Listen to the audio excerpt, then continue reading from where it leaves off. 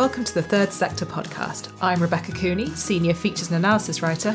And I'm Andy Ricketts, News Editor of Third Sector, the UK's leading publication for the voluntary and not-for-profit sector. Each week we sit down for a quick-fire conversation about the interesting or unusual goings-on in the charity world. And this week we're discussing the cost of living crisis. And in our latest Good News Bulletin, we'll be hearing about an unexpected benefit of Crossrail and interesting designs for hats. In good news for people who like bad news, fresh from a devastating and ongoing global pandemic, we are now barrelling into a cost of living crisis. Energy and food prices have begun to rise and are likely to continue to go up, driven by the impact of the war in Ukraine.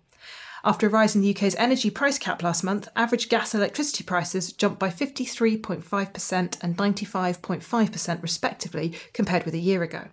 Andrew Bailey, the Governor of the Bank of England, has said rising global food prices are a major worry, with prices up 6.7% in the past month and the cost of raw materials also increasing. During the pandemic, charities were hit with the double whammy of spiralling need and plummeting donations. And as we hear more and more stories of people already struggling to make ends meet, it seems likely that the current crisis will produce a similar effect. To find out more about the likely impact of the cost of living crisis on charities, we're joined by Angela Kale, Director of Consulting at the think tank MPC. So Angela, thank you very much for joining us. It's great to be here. Very well, it's great to have you. So, just to start off, as it's quite a broad question, but let's kick off with it. What impact will the cost of living have on charities in terms of the impact on the people that they are supporting, do you think? So I think we're already seeing a number of cases here, and you put that question in the future tense, but charities are already saying that they're seeing increased need. So one charity that provides breakfast for children in schools has said that the number of children needing support per school has already doubled. So that's kids who aren't able to get a breakfast at home, so instead they're asking for it from their school. Trussell Trust said that in December the need was as high as it was at the height of the pandemic. So we're already seeing a lot of need happening, and nearly a quarter of older households are living in fuel poverty. That means that they're spending more than 10% of their income on fuel, and that is set to rise again. So as we heard yesterday from the Ofgem chief, we're expecting another £800 rise this year. And the financial journalist Paul Lewis said that a typical fuel bill of £2,800 a year, which is what it's expected to be from October, would be 70% of the income of an adult who's on universal credit, or 88% of a single adult under 25 who's on universal credit. So you can see that being a lot of people who have to cut down on absolutely everything to survive. So we're going to see fewer people go into mental health support groups because they can't afford the bus fare there. We're going to see fewer children who are part of sports teams because their parents can't afford the petrol to take them to matches. There'll be fewer people going to arts charities and those sorts of things that are considered a bit luxury. So it's not just the charities working on poverty who will be affected by this. And in addition, we're already seeing the secondary effects. So Mind has said that mental health problems are already on the rise because people are worried about their bills. And yesterday, there was a story that 1 in 4 users of care are in debt and the local authorities are chasing them for their bills. So imagine being reliant on care to wash or feed yourself, and the local authorities taking you to court because you can't afford to pay your bills. That's a lot of mental health worries that you're going to get from that. Yes, and then in terms of the demand, I mean, obviously it goes without saying that demand is going to be rising, but are there particular areas where you're expecting to see a considerable rise in demand for charities? So I think we're expecting to see it on organisations that work with some of the poorest people. So you expect to see it in organisations that work with refugees, where the amount that they get per week is nowhere near enough to feed them. Organisations that work with people who are leaving prison, where again the grant that they get on leaving prison probably now isn't enough to even get them a taxi home, never mind a bed for the night. So those sorts of situations are likely to be exacerbated. And then I think that organisations that are dealing with people who are in poverty, which food banks, financial advice, those ones are going to be really badly affected. But also the sorts of organisations that give grants to people so that they can stay in their house and be independent. We're going to see it in a lot of different places. Mm. And what effects do you think the cost of living crisis will have on organisations as employers? So I think that's one of the sort of interesting things, and one of the things where we're starting to see charities talk about that a lot more now. So donors are feeling squeezed, and PBE has estimated that there'll be a fall in charity income of around 3% in the next year, which is about 2 billion. And Charities Advice Foundation have already said that people are starting to cut down on giving to charities. So we're already seeing that sort of reduce in donations. So income's likely to fall, costs are likely to go up. So Magic Breakfast told us that the price of a bagel, which is, a huge part of its offering for breakfast for children, has gone up by 17% in the past 3 months. Charities aren't subject to the energy price cap either, so their energy costs are doubling in many cases. So it's a really tight cost squeeze that charities themselves are facing. And it's going to be much tougher if charities themselves are funded through a contract. So we've done a really interesting piece of work with Kent County Council that looks at the contracts that they give. And most of them don't cover the full costs, which will be of no surprise to anyone in the charity sector and is for a variety of different reasons. But you see that the charity is already operating that service at a loss. And then more broadly, charities have told us that very few contracts have had any provision in it for the national insurance increase that came in last month. So that's had to be paid out of their own pocket. So we're sort of seeing that charities are saying that they don't want the contracts to simply be rolled over. They would rather re-tender it with all the costs that are involved in going for a new tender, because they have a completely different cost base and they want to factor that in. And if they can't get that, a better option is to walk away rather than get that cost. So what that means as employers is that essentially they feel that they can't compete on salary with other sectors, and so the roles are unfulfilled. And you see these stories of people who love working in the charity sector, but instead they're turning to Amazon because Amazon pays better. And that's not an easy choice for anyone, but you have to do it sometimes. And so again, if we look at the care sector, of which a lot, but not all of which are charities, but a lot of them are, 1 in 10 roles there are vacant, and a quarter of charities have had to reduce the number of people they care for due to understaffing and cost pressures. So that means residents are being neglected, they're not having baths, their meals are late, the staff are exhausted. So these pressures on the staff are feeding through into a really bad time for the people that they're trying to help. And that does make sense in a way, in terms of, charity workers are also employees. They are also facing this cost of living crisis, right? Prices are going up for them in their own lives. And so, of course, they would turn to employers and say, is there any chance of a pay rise? And if there isn't, you can't really blame people. As you said, it's a very difficult decision, but you can't really blame people for making that decision to then go on and try and find another job. Obviously, we've kind of come off the back of this pandemic, which has been very, very difficult for charities. How strong a position are charities in to meet the challenges, which, as you say, are already happening? So they're in a weak position, and we're still trying to work out exactly how strong the sector is after the pandemic, and different elements of the sector did fare differently during the pandemic. But in sort of general terms, charities are vulnerable to inflation. So as I say, a lot of them already don't get paid enough to cover the full cost of delivering their contracts that end up subsidising them from other income. And inflation also wipes out the value of reserves. So if you have to have a certain amount, if you're targeting a certain amount of your expenditure, and your expenditure rises but your assets don't, then you've got less in your reserves. There's less you can do with it. And I think we should also think about the fact that the links with donors are probably weakened because there hasn't been any in-person events in a while. So there's probably less attachment to the charitable giving that has been going on. And we've also seen that trusts and foundations up their spending throughout COVID, but it's not clear that they're going to be able to do that again. So it feels like this is a challenge on the scale of what we saw with the pandemic, but it comes straight off the back of a already really tough time. Yeah, that's interesting, the point about trusts and foundations, because I did a piece last year looking at, like, are we going to have a massive crisis next year or, in the coming years, because trusts and foundations were great. They really pulled out stops to help charities and to get the money on the ground quickly and to offer emergency grants. Are we going to see them being depleted?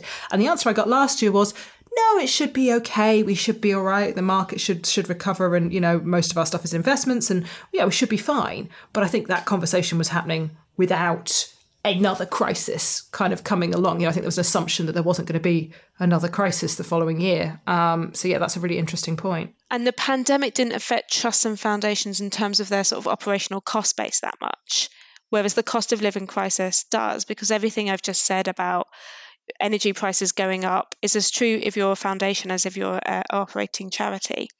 That makes a lot of sense. So in your view, Angela, is there anything that charities can be proactively doing now to begin mitigating the effect of this cost of living crisis? So it's a really sort of still emerging picture, and I think what's important is to learn as much as you can about how it will affect you and how it will relate to your mission. And I think one of the key things is about involving users in planning your response. So inflation affects everyone differently. And the only way to really understand what people need is to involve them in your decision making. And we're also going to be seeing charities make some quite tough decisions. They're going to be pulling away from services. They're going to be reducing some of the extra add-ons.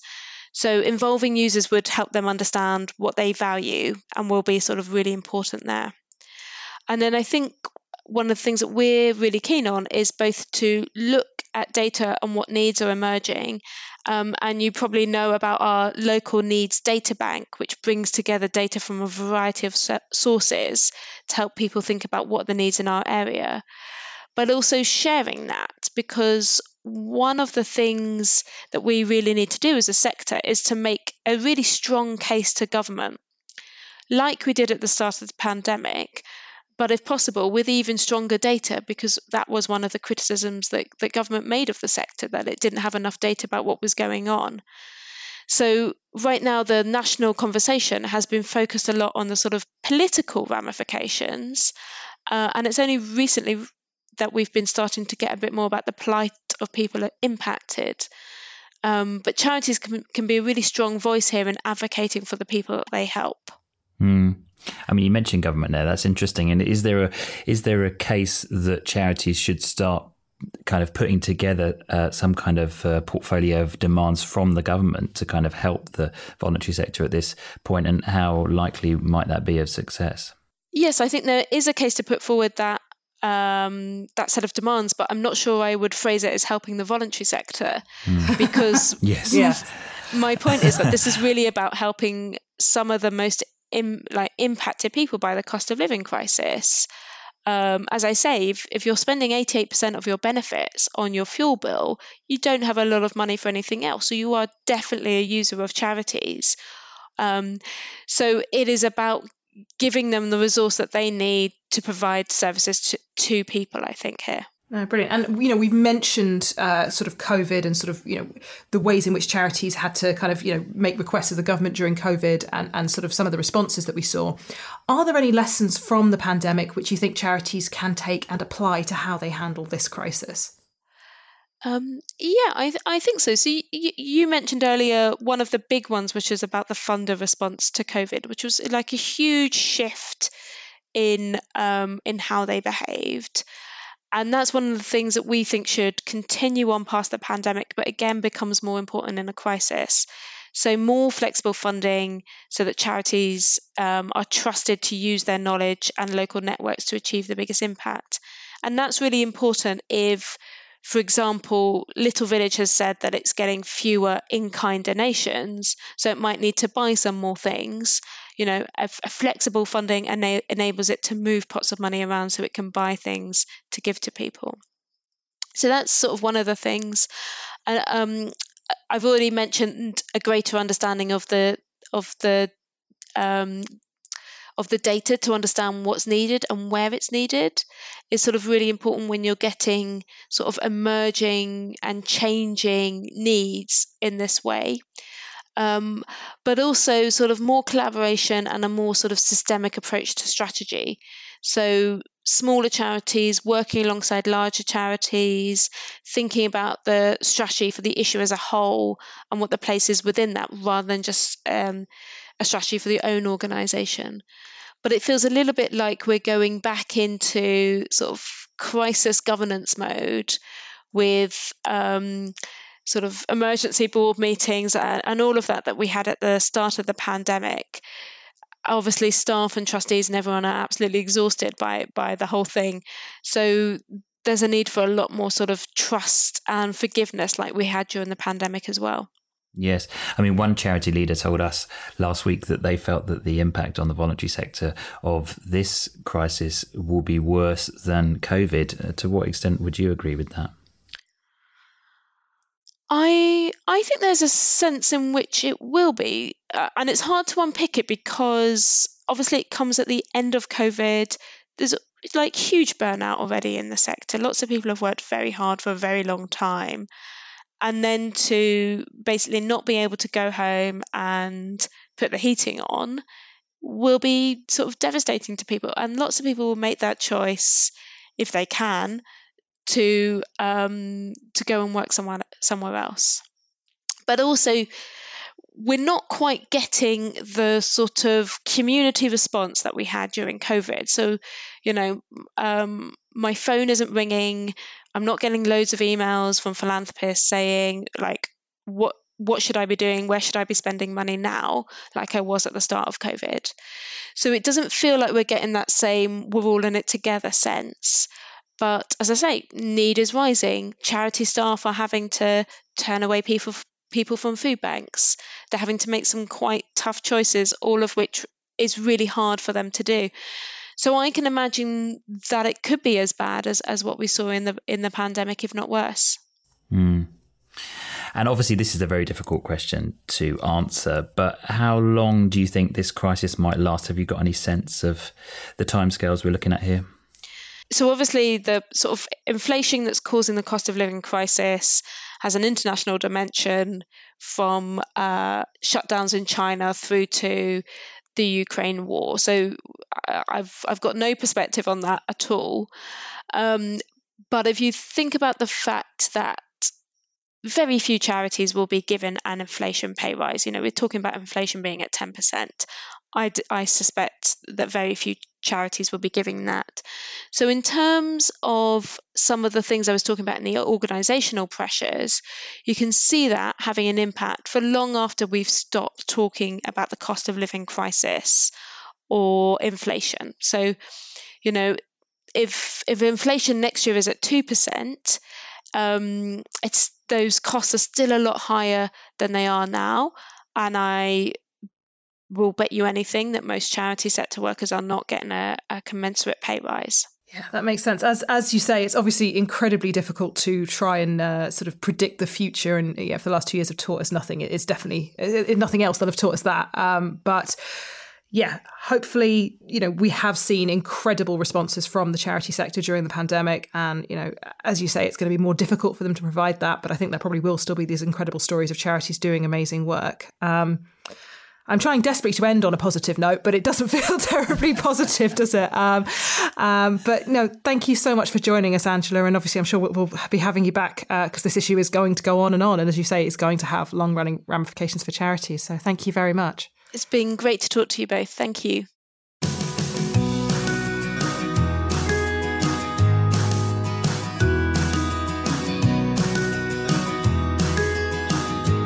Each week, we're bringing you a good news bulletin, a positive or quirky news story that we've spotted in the sector. Rebecca, what have you got for us? Well, Andy, how do you feel about Crossrail? Well, you mean the thing that was first proposed in 1941 and opened just this week? I do indeed. That marvel of modern engineering and planning. Well, I mean, I've always enjoyed the challenge of what do you do when you're in central London and suddenly the tube line that you're wanting to use goes down and you have to come up with an alternative plan. This throws another option into the mix, so I'm pretty excited, I have to say. And who doesn't like shiny new trains?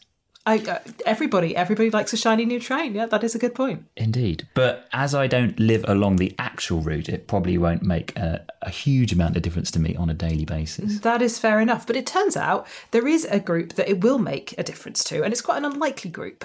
Birds in Essex. Right. So I have to give a hat tip to the podcast's resident nature lover, Emily, for finding the story in The Guardian. Emily loves a good wildlife story. She couldn't be with us today because she's at the Third Sector Fundraising Innovation Forum. But yes, she sent me this along to read out. So on Wallasey Island in Essex, thousands of birds have already taken advantage of the benefits of this £19 billion, 73-mile rail route and a series of lagoons, islands and bays that have been created out of 3.5 million tonnes of earth that were dug up during construction of Crossrail's new stations and the 13 miles of twin tunnels that had to be built. I want to know how they got all that earth there. It must have taken a lot of lorries. That is a lot of dumper trucks. So the newly constructed nature reserve is run by the Royal Society for the Protection of Birds, and so far a huge range of birds have been seen on the site, including avocets, spoonbills, black-tailed godwits, little egrets, hen and marsh harriers, widgeons, teal and plover. Apparently, I know very little about birds. I have heard of some of those, and it sounds lovely though. It sounds really delightful. Clearly, that's a lot of birds. So this area is called the Jubilee Marsh because naturally everything is the Jubilee at the moment. Of course. And it's made up of more than 160 hectares or 400 acres of mudflats, lagoons, marshes, fish pool, and grasslands where birds can catch food and make nests. And crucially, these features have all been built in a way that protects them against the rising water levels triggered by global warming. So that's a good news story in a way. It's good for the birds. It is good for the birds. And for the wildlife. And it's nice to see the avocet getting a mention because obviously, as we know, the avocet is the used on the insignia of the RSPB because they see it as a conservation success story, which is always good. Yes, so hopefully this is it sounds very much like another success story for the RSPB, so amazing news. And Addy, you've got a story for us as well, haven't you? Yes, now you mentioned a hat tip earlier, and here are some actual hats. A bunch of top milliners have created a collection of headwear that will be auctioned off to raise funds for brain tumour research. The charity says the collection has been inspired by 70 years of Queen Elizabeth II's reign and includes designs covering every decade. So are we going to be getting like a baseball cap for the 90s and a kind of beanie for the early noughties? Is that the plan? I don't think the Queen was really seen wearing a beanie particularly. So it's hats the Queen has worn throughout her reign. Okay, it's a bit more specific. Makes more sense. Indeed, yeah. So like, for example, there's one called Mayfair, which says on the listing that it puts a modern silhouette on a hat worn by the Queen in the 1950s. So it's all, they all have a royal thing. And to be honest, having looked at the designs, I'm pretty bowled over, to be honest.